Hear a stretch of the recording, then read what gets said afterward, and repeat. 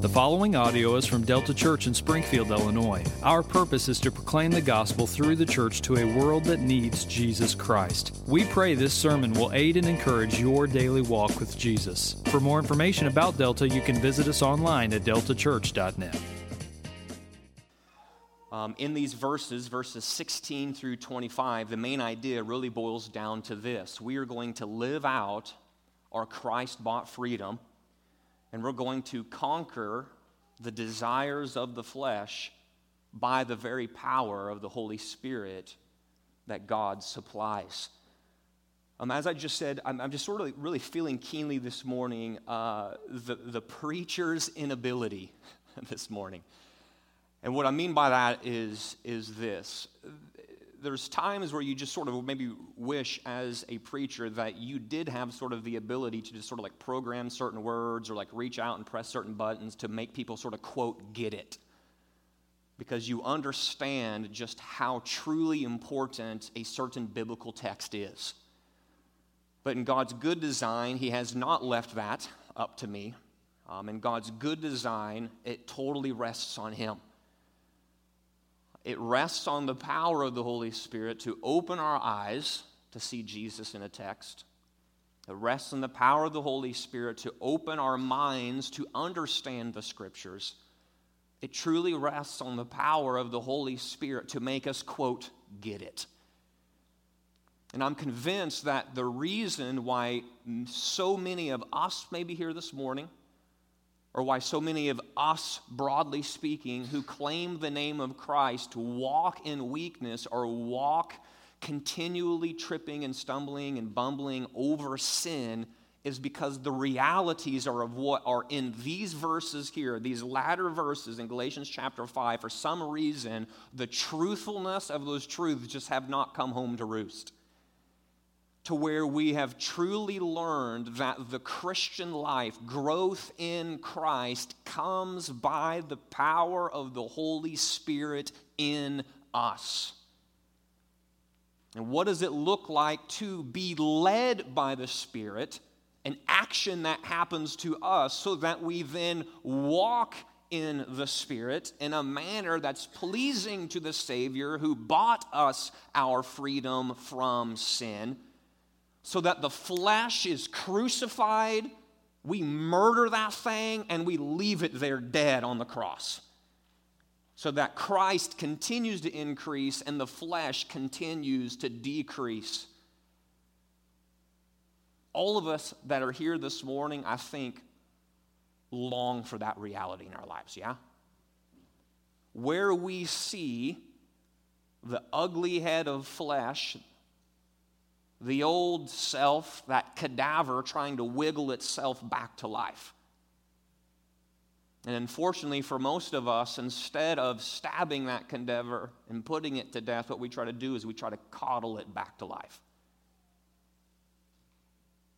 But Paul's going to call us this morning to crucify our passions, crucify the desires of the flesh. And he's going to show us how this morning by the power of the Holy Spirit, okay? So let's pray for one another. And my encouragement is going to be that as we pray for one another this morning, it's just the encouragement that Pastor Tom gives all the time during the pastoral prayer is, love your family right now. One of the ways that you can serve one another through love is by going to bat in prayer for those that are sitting around you this morning. To not only say, Spirit, help me to grasp the verses this morning, but maybe you just swivel your head to the left and the right and you go, please help this brother, please help this sister, please help this person grasp the realities of what are here this morning, so that we could leave here saying, man, God has moved, God has come, and God has met with us through the preaching of His Word, okay? Let's do that right now together as a family, all right? Father, we do confess the truthfulness of everything I just spoke here. We need You. The flesh, if we were to give it a voice, says to the self, you deserve to live for yourself. You deserve to live to gratify yourself, please yourself, indulge yourself. And Father, if I rightly understand anything that remotely looks like the schemes of the enemy, I can just see him right now almost reaching out his hand, the enemy, and turning up the volume of the self so that he can try to out-drown the leading, speaking voice of the Spirit through the text this morning as he woos our hearts to say, put that flesh to death. Don't you dare coddle that cadaver. Don't you dare try to resuscitate that flesh. Let's run after him who bought your freedom with his body and his blood. God, help us this morning to hear you speak clearly so that we can know the true conquering power of the Spirit over the flesh, that sin nature that remains in us. Help us for your name's sake, Lord Jesus, for your glory. Amen. Travel back in time. Marty McFly, hop in your DeLorean. All right, travel back in time to a week. We were looking at chapter 5, verse 13, and this is what the verse said. Only do not use your freedom as an opportunity for the flesh, but through love serve one another. As you read your Bible, if there was ever a category for words that are easy to say, but actions difficult to do, it would be chapter 5, verse 13 in the book of Galatians. Do not use your freedom as an opportunity for the flesh, but through love serve one another. Rolls off the mouth quite easy, but the reality of those actions taking root in our lives are just straight up difficult to do. It was last Sunday at home in a situation that called my wife to serve others through love. I talked to her about this, so like I'm not punking out my wife right now. Some of you guys are like, I don't know if I like where this is going here. I'm not punking out. She's the hero in this story here, okay? To my dismay, oftentimes pastors will use their family as sort of like a what not to do, which I think is an awful thing to do. That's why I hardly ever point to my family. But Tara said something that's phenomenal last week, and I think you guys will be served by this. But last week, after the sermon, we were standing there next to the sink, and she said something that just struck me deeply for just how shockingly true it was in light of this whole serving others through love kind of thing. She said something to the effect of, it's hard to serve others through love when all that other person does is just think about themselves. Yeah? Like when that person is self-serving, and then King Jesus says, here's my command to you.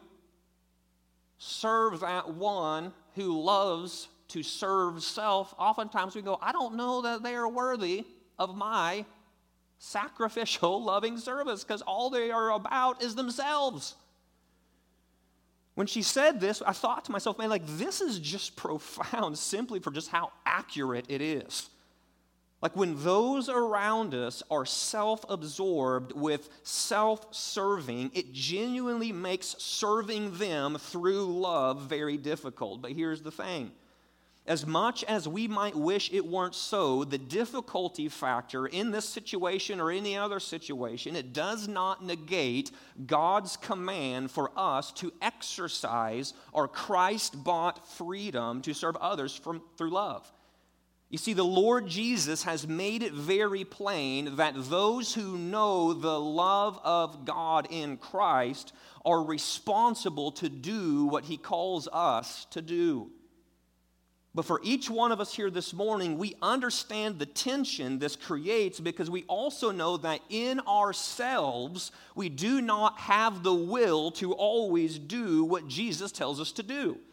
In thinking about this tension this past week, it made me think to this quote I heard one time from St. Augustine, famous little prayer of his that goes something like this. He says, Lord, command what you will, and give what you command. Lord, command what you will and give what you command.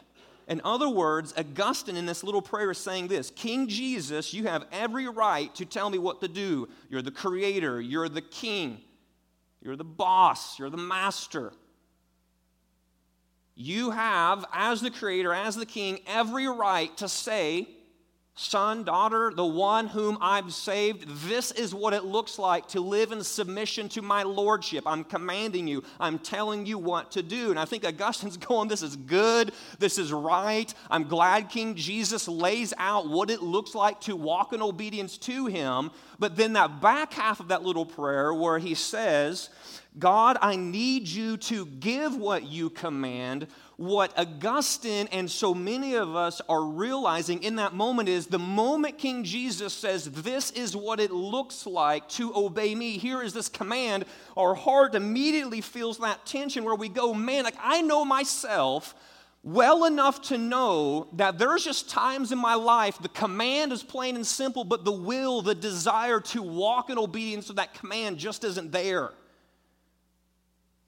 My hope in this situation, Augustine says, is that, listen, Jesus, you have every right to tell me what to do, but my hope is that you will also equip me with the necessary power to even obey that which you command me to do. So when it comes to taking this truth and just laying it right on top of Galatians chapter 5, when it comes to not using our freedom as an opportunity for the flesh, when it comes to obeying the command of Jesus to serve others through love, the question that should be stirring in all of our hearts, either now or in the past, is this question here: how in the world is this even possible? Like, I know myself enough to know that when King Jesus commands me, and that's a command to serve one another through love, it hits my ears. I look at that and go, that is good, that is right, it is perfect, it is honoring to Jesus. He has every right to tell me to do that, but then I turn around and look outward and begin to go, ooh, like there's just times when I straight up just don't want to do what he commands me to do.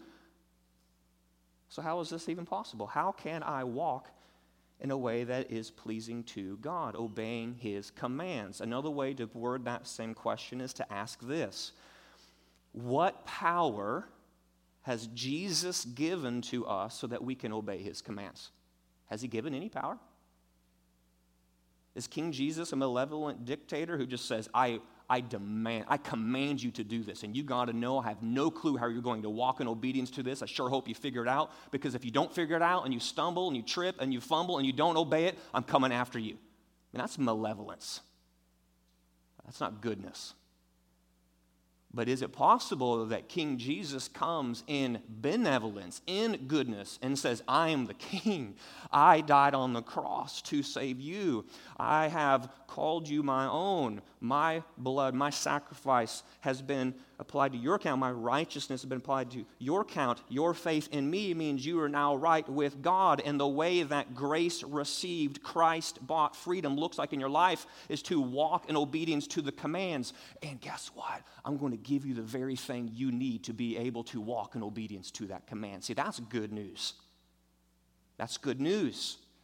What power has Jesus given to us so that we can obey his commands? To which Paul says, bro, all you got to do is tap into Galatians chapter 5, verse 16 and read to the end of the chapter. I'm telling you right now. So sit up, scoot to the edge of your seat, tune your ears to receive these words, because this is really the culminating point of Paul's letter in the book of Galatians. What does it look like to walk in true Christian freedom in such a way where we are conquering the flesh and walking in a way where the fruit of the Spirit is bearing fruit all over the place in our lives? Paul says the answer is this: Jesus has given you the power of the Holy Spirit. This, says Paul, is how these things are possible. This is how we are able to serve others through love. This is how we're able to fight sin in any general sense. This isn't a truth just for how we serve one another through love. This is true for just how we fight the fight of faith in battling the temptations of the flesh to run after sin and not run after Christ? What's the answer? The answer is this: you saints live out your Christ-bought freedom and you conquer the desires of the flesh by the power of the Holy Spirit.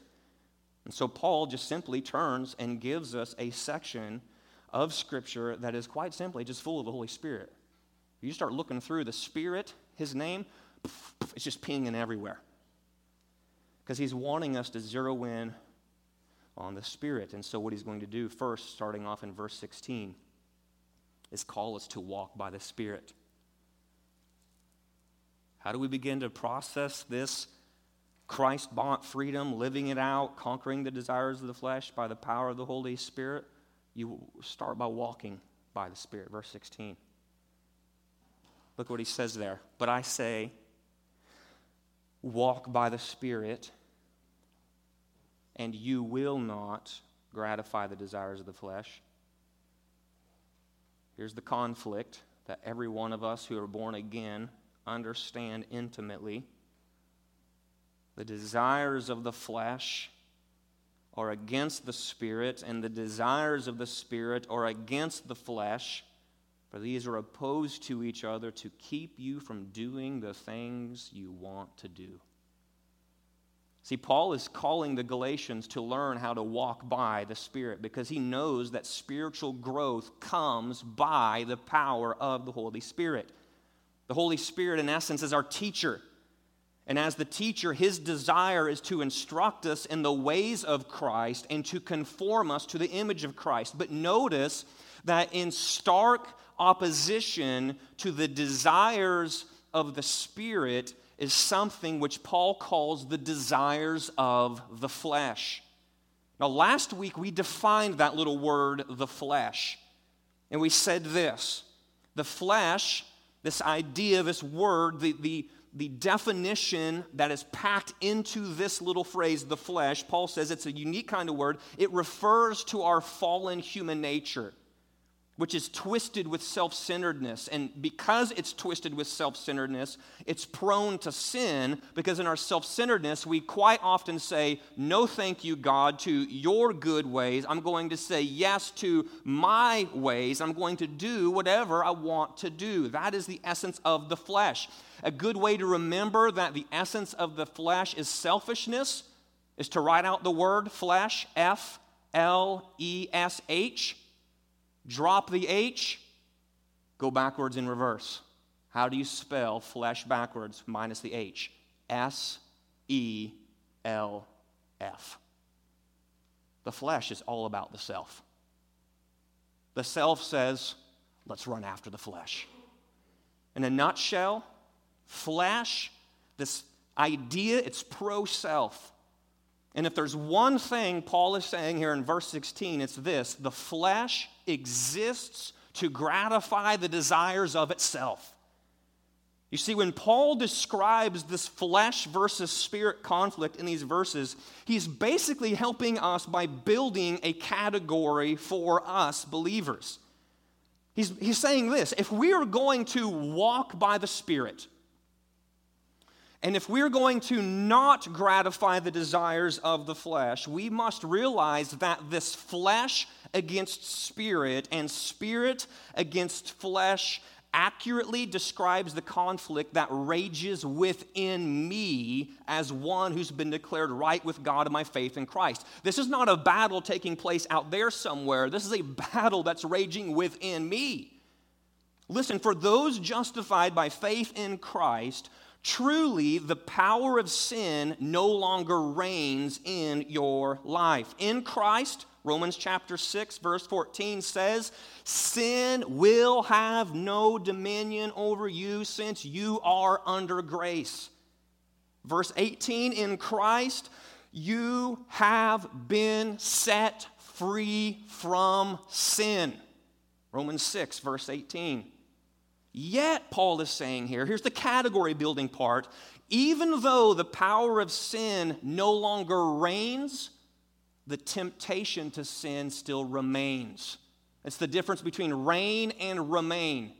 It used to be outside of Christ, before you were justified, sin did reign in your life. You were subject to its power. It was a master, cruel and harsh over you, bidding you to come and do whatever it wanted you to do in flat out, complete opposition to Christ. Jesus saved you. He cancels the power of sin. He sets you free. Sin no longer reigns, but the reality is for the believer. This is truth for the believer. Sin, temptation to sin, the flesh, all synonymous language, that temptation still remains. Hello? Yeah, believers here this morning? Temptation to sin still remains.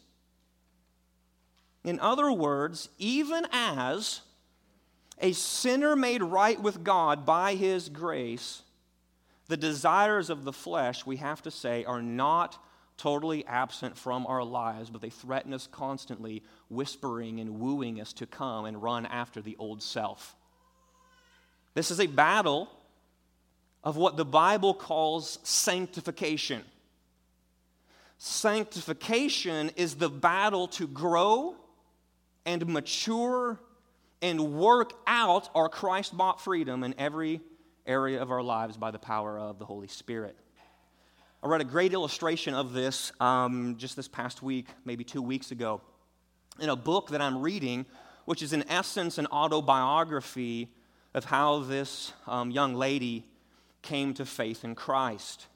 The author is Jackie Hill Perry, and she just wrote a book called Gay Girl, Good God, subtitle, The Story of Who I Was and Who God Has Always Been. And in the title, you can figure it out. Gave her life full tilt to homosexual relationships and a whole other slew of sins.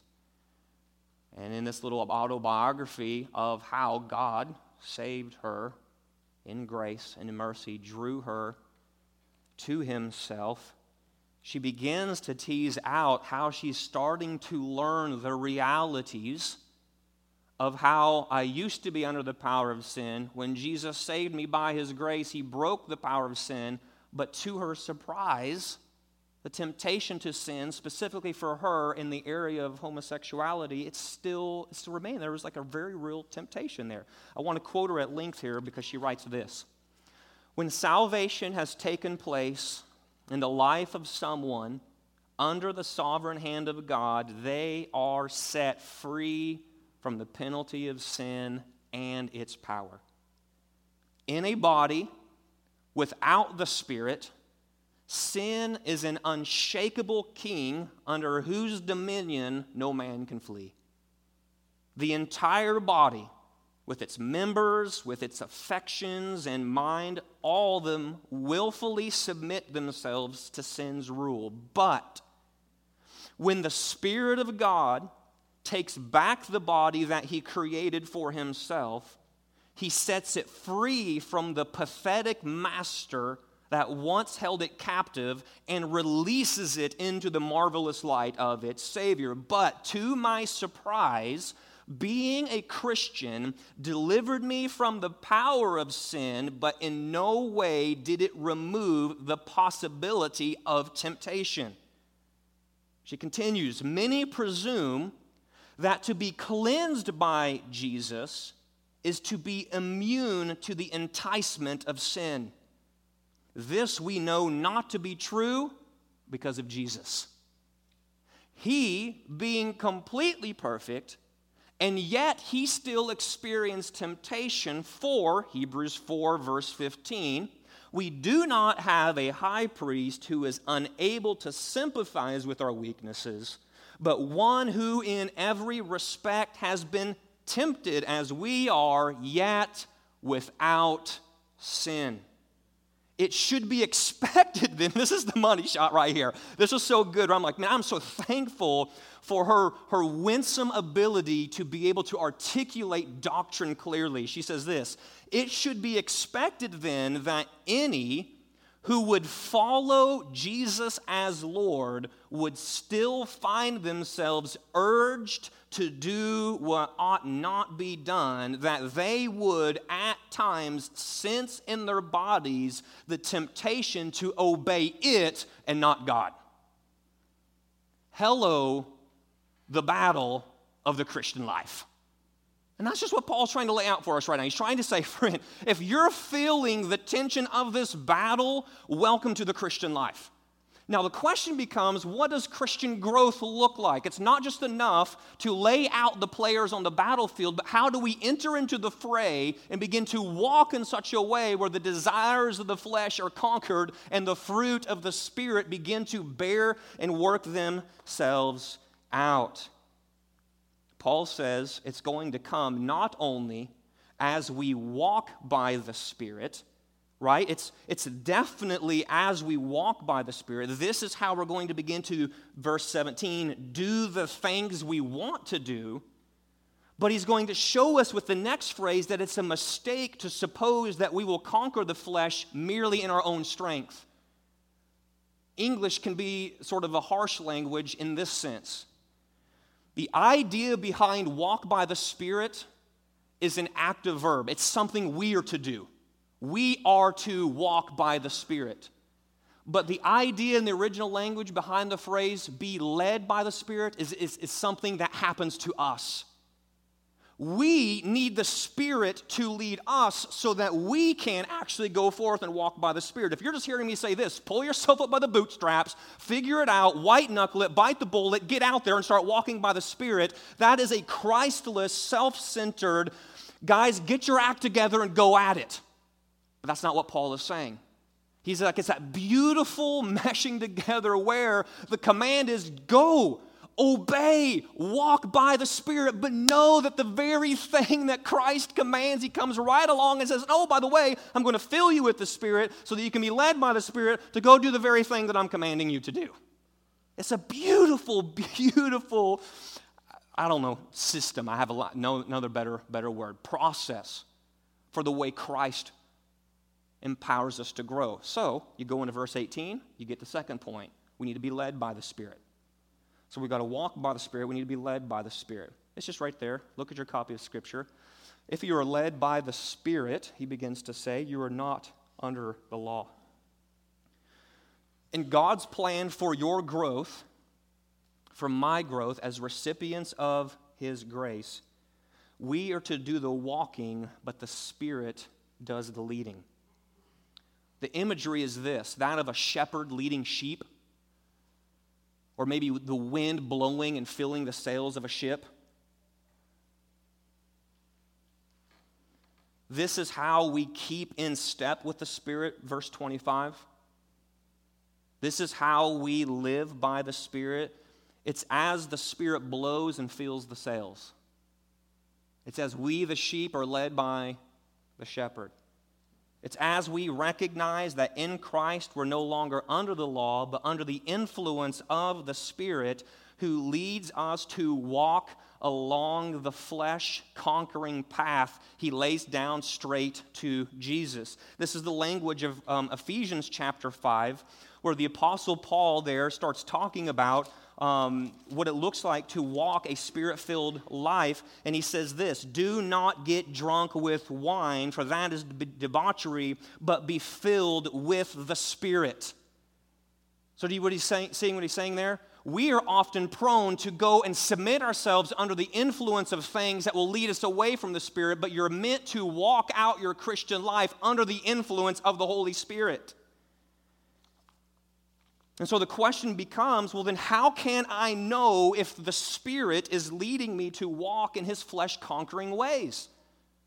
And Paul says it's not difficult to tell. A surefire way to know that you're not being led by the Spirit, and the surefire way to know that you are gratifying the desires of the flesh is if the works of the flesh are evident in your life. Insert that list. Sexual immorality, impurity, sensuality, idolatry, sorcery, enmity, strife, jealousy, fits of anger, rivalries, dissensions, divisions, envy, drunkenness, orgies, and I love this. He's like, and things like these. Just in case you think this is an exhaustive list, he's like, there's a lot more that could go on out there, but like I don't want my whole letter to be just a big list. So what I'm doing is I'm showing you it's things like these. Right, so Paul's not giving us an exhaustive list, but what he is saying is this. If you pan back and you look at the panorama of your life, and the habitual, consistent, continual pattern of your life looks like this list, then he says, you've got problems. Because you can confess all day long that I'm walking by the Spirit, I'm being led by the Spirit, I know what it means to have Christ-bought freedom, but in the areas of sex, religion, relationships, and abuse, if your life is reflecting these things, then he says we've got a warning that we need to talk about. Right? This is what Paul is talking about here. Do you see the list? I mean, I'm not going to bore you to tears by trying to unpack every single word here, but I think you just need to see at least this, that this list breaks down into at least 4 categories, and you heard me just say them here. First, you have the works of the flesh in the area of sexuality. Sexual immorality, impurity, sensuality. Sexual immorality is, the Greek word there is porneia. It's where we get pornography from. Sex between unmarried people is the idea that's going on there. Porneia was not just a word narrow like we use it. It was a word to describe just when sex is taking place beyond the boundaries of marriage. Impurity is going after that idea of unnatural sexual practices. Sensuality is just an uncontrolled sexuality where you are not in control of it. Fruit of the Spirit, self-control. It is in control of you. What drives you in the morning, what drives what you look on your phone, what drives what you look on the computer, what drives the way you look at other people and the way you might think about them and fantasize about all these things. He says that's sensuality. That is uncontrolled sexuality. These are works of the flesh. Then he goes down into 2 words that describe the works of the flesh in the area of religion. Idolatry and sorcery. Idolatry is just simply, in a nutshell, providing an inadequate substitute for God. God is God. And you shall have no other gods before me. But we love to make little lowercase g gods all the time. In other parts of the world, it might actually look like real deal idols. In America, we pride ourselves, we ain't worshiping no idols, but really, your work isn't the God you serve. Your craving for power isn't the God you serve. Your money isn't the God you serve. Sex isn't the God you serve. Sorcery. What's the essence of sorcery? It's just basically faking the work of the Holy Spirit. What's sorcery? Tarot cards, all these sorts of things. You're trying to manipulate the spiritual realm with stuff. The only one who can manipulate the spiritual realm truly with authority is God the Spirit. So sorcery is faking the work of the Spirit. Then he moves into 8 words, and I think it sort of identifies this. The area of life that the flesh so often works itself out in is in our relationships. Because then he moves into 8 straight words that are just straight up about how it can go very south very quickly if you're operating in the flesh in your relationships. So he says, here are some destructive attitudes that are evidence of the flesh. Enmity. That's the idea of hostility, hatred. You got this adversarial attitude. Rivalries. You're driven by selfish ambition. Everything is a competition to where it's you against me, me against you, and I'm going to take you down. Envy. You're just simply driven by a desire for what other people have. Work of the flesh. Jealousy. The zeal that comes from that hungry heart for what someone else possesses. I don't like the fact that you have that thing, man. And what wakes me up in the morning is to make sure that I can make sure you don't have it anymore or I get what you have. Jealousy. Then the results that come from these attitudes. If you are driven by hostility, if you're driven by selfish ambition, if you are consumed with envy and jealousy, it should make complete sense to you then that your life is filled with strife. You're always seeking to pick fights. It should make sense to you that your life is filled with anger. I made reference to this last week. If I am operating in the sense that it's me against you, I want what you have, I don't like that you have what I don't have, and so now what I'm going to do is get angry whenever I encounter you, relate to you, cross paths with you. If I think I'm better than you, but you don't operate in return and reciprocate this thought that I am better than you, then outbursts, fits of rage begin to come out of us if people don't begin to operate in regard to this whacked out, flesh-driven worldview that we have. Dissensions, divisions, parties that war between one another, factions that divide. And to round it all off, Paul dives into those last two words that are just summed up with that idea of abuse. The flesh leads to abuse, especially abuse of pleasure-creating substances and behavior. Drunkenness, which leads to abusive behavior. Orgies. In English language, we often denote or connotate this word here rather to be sexual in nature, but it's actually a word here that's just carousing. Old school word, more modern word might just be wild parties. It's going and just getting blitzed on the weekend bender because, hey, it's the thing to do. That's flesh-driven. This is, Paul says, the ugliness of the flesh. And Paul has a stark warning for those who do such things, verse 21. It's this: they will not inherit the kingdom of God. They're not light things. They're heavy things. In other words, and this here is, I'm trying to pastor you, because right now some of you guys have sensitive souls and you're like, oh no. Like I sort of fell prey to some of these here just recently. And you're like, verse 21, like am I not inheriting the kingdom of God? In the verbal tense and the way that Paul writes this out here in verse 21, he's driving at this idea. It's those who habitually seek these things out. It's those who continually strive to gratify the desires of the flesh. It's those who continually indulge the sinful nature, and here's the key, without battling against the sinful nature. Paul says if you wake up in the morning and you go to bed at night, and wake up in the morning and go to bed at night, week in, week out, month in, month out, year in, year out, and the general ebb and flow of your life is a habitual, continual pursuit of life given over to these sorts of things, and the key is you don't give a flying rip about trying to battle against them. He says, don't be telling me anything about being walking by the Spirit, being led by the Spirit, because the works of the flesh evident in your life tell me this: your unwillingness to battle the flesh by the power of the Holy Spirit tells me you're not going to inherit the kingdom of God, because you're not in the kingdom of God. Because the works of the flesh are the fruit, in essence, proving that grace has not transformed your life. So if you're here this morning, happily under the rule of the flesh, giving yourself over to sex, in the way that it's described here, abusing religion, and the way it's described here, abusing others in your relationships, as it's described here, abusing substances for your self-indulgent pleasure. In this way, Paul says this: you should stand in fear, because you're not going to enter the kingdom of God. But ultimately, what I want you to see is this, is that Paul is not saying and giving that warning out of a vindictive, hate-filled, I'm going to get you kind of mentality.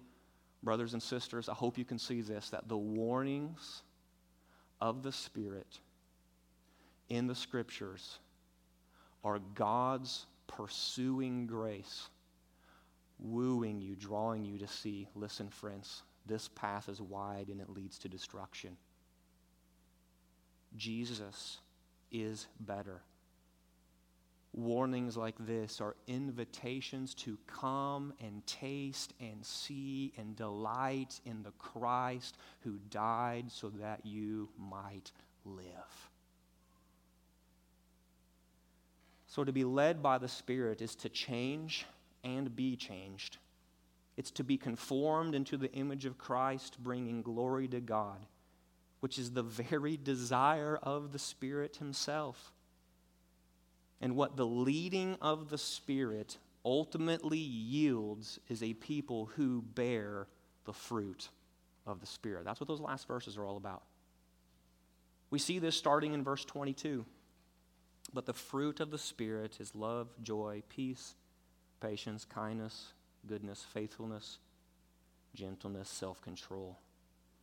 Against such things there is no law. Notice that it's a singular fruit, and it's a multifaceted fruit. Notice it's the works of the flesh, the fruit, singular, of the Spirit. I heard someone make a good illustration here. It's like that little orange fruit, one.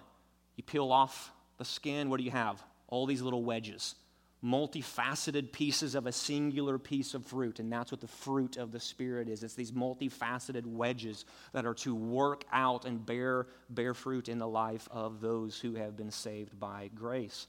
One commentator, I love how he identifies the contours of the Spirit's fruit by showing us that this list here in verse 22 and 23, it portrays a Christian's attitude to God, a Christian's attitude to others, and a Christian's attitude to themselves. So when we live by the Spirit's leading, walk out our Christ-bought freedom by His power, and when we keep in step with His flesh-conquering ways, the primary direction of love, joy, and peace, it's going to be towards the God who first loved you. Patience, kindness, goodness, it will then begin to flow out of that love towards those around you. When you are bowled over by the love of the Father for you in Christ, the Spirit will begin to temper you in such a way to where you will be patient towards those like Christ was patient towards you. Do you ever imagine this? If God handled you the way you were impatient and handle others, how quick you would have been scorched a long time ago. You will begin to be kind towards others in Him who showed us kindness. Goodness will flow out of you in the way that you have received the infinite goodness of the Christ and His cross and His death for you. And then what happens is, as you are continuing to grow, you will begin to notice, hey, like faithfulness, gentleness, self-control in my life, they're increasing. These things are rightly describing who I am in Christ. This, says Paul, is the natural produce that appears in the lives of Spirit-led Christians. It does not happen by keeping the law, for against such things there is no law. Rather, we conquer the desires of the flesh by the power of the Spirit. So what is Paul saying there with that little tack-on phrase there? There is, against such things, there is no law. He's saying you can't legislate the fruit of the Spirit. That's why no set of rules are going to make you grow more like Jesus. He's like, no, the Spirit is what makes you grow more like Jesus. And so the question becomes, that's great. I'm supposed to walk by the Spirit. I'm supposed to be led by the Spirit. If this is true in my life, I'm going to bear the fruit of the Spirit. But the question still comes, how does the fruit of the Spirit grow in my life? So how does this happen? How does it happen? How do I walk by the Spirit's leading? How do I not gratify the desires of the flesh? How do I do this? Verse 24. Verse 24. Those who belong to Christ Jesus, says Paul, have crucified the flesh with its passions and desires. The flesh is conquered, and the fruit of the Spirit is produced as we remember to whom we belong and to what we've been called. As sinners justified by grace, Paul says, you got to remember this. We belong to Christ Jesus by grace. All that is His is ours. Our approval and welcome from the Father rests on Him. Therefore, we are free to acknowledge where we have given up ground to the flesh in our lives, and we are free to confess where we have not sought to keep in step with the Spirit. And because we belong to Christ by grace, we can now pursue the crucifixion of our flesh with its passions and desires. What you got to know is this, that the idea there in verse 24 of have crucified the flesh, it's different from what Paul is talking about back over there in Galatians 2:20, where I've been crucified with Christ. There he's just straight up saying, in that moment when you came to Christ, it's as though you've been crucified with Him. Here, it's we who are doing the crucifying, because we have been crucified with Christ. So what he's saying is, look backward to that time when you were crucified with Christ. Do you remember that? Yes, Paul, I remember that. Thank you, God, for crucifying me with Christ, and now my life is hidden in Him. And so Paul says, hey, remember that back then? You start to do that now by the power of the Spirit in you to those things that want to draw you away from the one with whom you were crucified. By the power of the Spirit, it's a deliberate action where we put to death the deeds of the body and actually leave it there to die. So often the reason why the works of the flesh keep lingering in our lives is because we keep nursing the flesh back to health. Instead of a ruthless and pitiless attitude towards sin, we might crucify sin in 1 minute only to long for its release in the next. And Paul calls me, he says, don't do it. All right, so we come over here, I'm crucified with Christ. Thank you, God. And Paul says, man, the natural implications of taking up your cross and following Christ daily is that you will step into the fray and crucify the flesh daily. That's the natural implication of following a crucified Savior. You are going to do to sin what was done to him. So what we do is we'll just take the first category, sexual immorality, lust, sexual sins that keep trying to pull us away from Christ. He says, take that baby. You're just pounding it in. I'm crucifying this thing. By the power of the Spirit.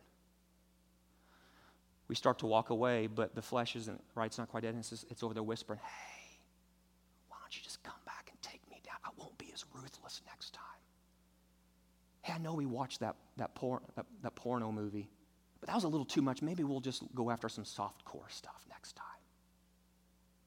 And then we start going, yeah, maybe that's good. So what we do is we come back, we're like over here trying to wrench the nails out of the hand. Yeah, I'm sorry. Hey, medic, right? We're over here, we're trying to coddle it back. We're trying to pull the nails out. And Paul says, no.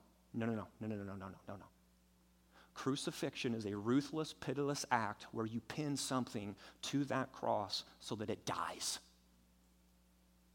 And you don't coddle the cadaver. You don't try to resuscitate it. That thing's dead. And you want it to die. And by the power of the Spirit, you can actually see this take place in your life. You can see it take place in your life. So don't make any attempts to try to take the flesh down again from the cross. Learn by the Spirit to leave the crucified flesh in the one place it deserves to be, pinned to the cross to die. That's where the flesh deserves to be. Not in your life. You fanning it into flame, trying to coddle it back into life. It deserves to be pinned to that thing so it can die. Don't caress the cadaver of your flesh. By the Spirit's leading, declare war on the flesh. By the Spirit's power, put the flesh to death. By the Spirit's power, live out your Christ-bought freedom as you walk in the Spirit, being led by the Spirit, so that the flesh is truly conquered. Let's pray. Father, help us in these things. Same verse as last time, where it's easy to say, difficult to do if we seek to approach this in our own strength. But Jesus, you're not calling us to obey your command in our own strength. With St. Augustine, we say, give what you command. Give us, Father, help us to walk in leading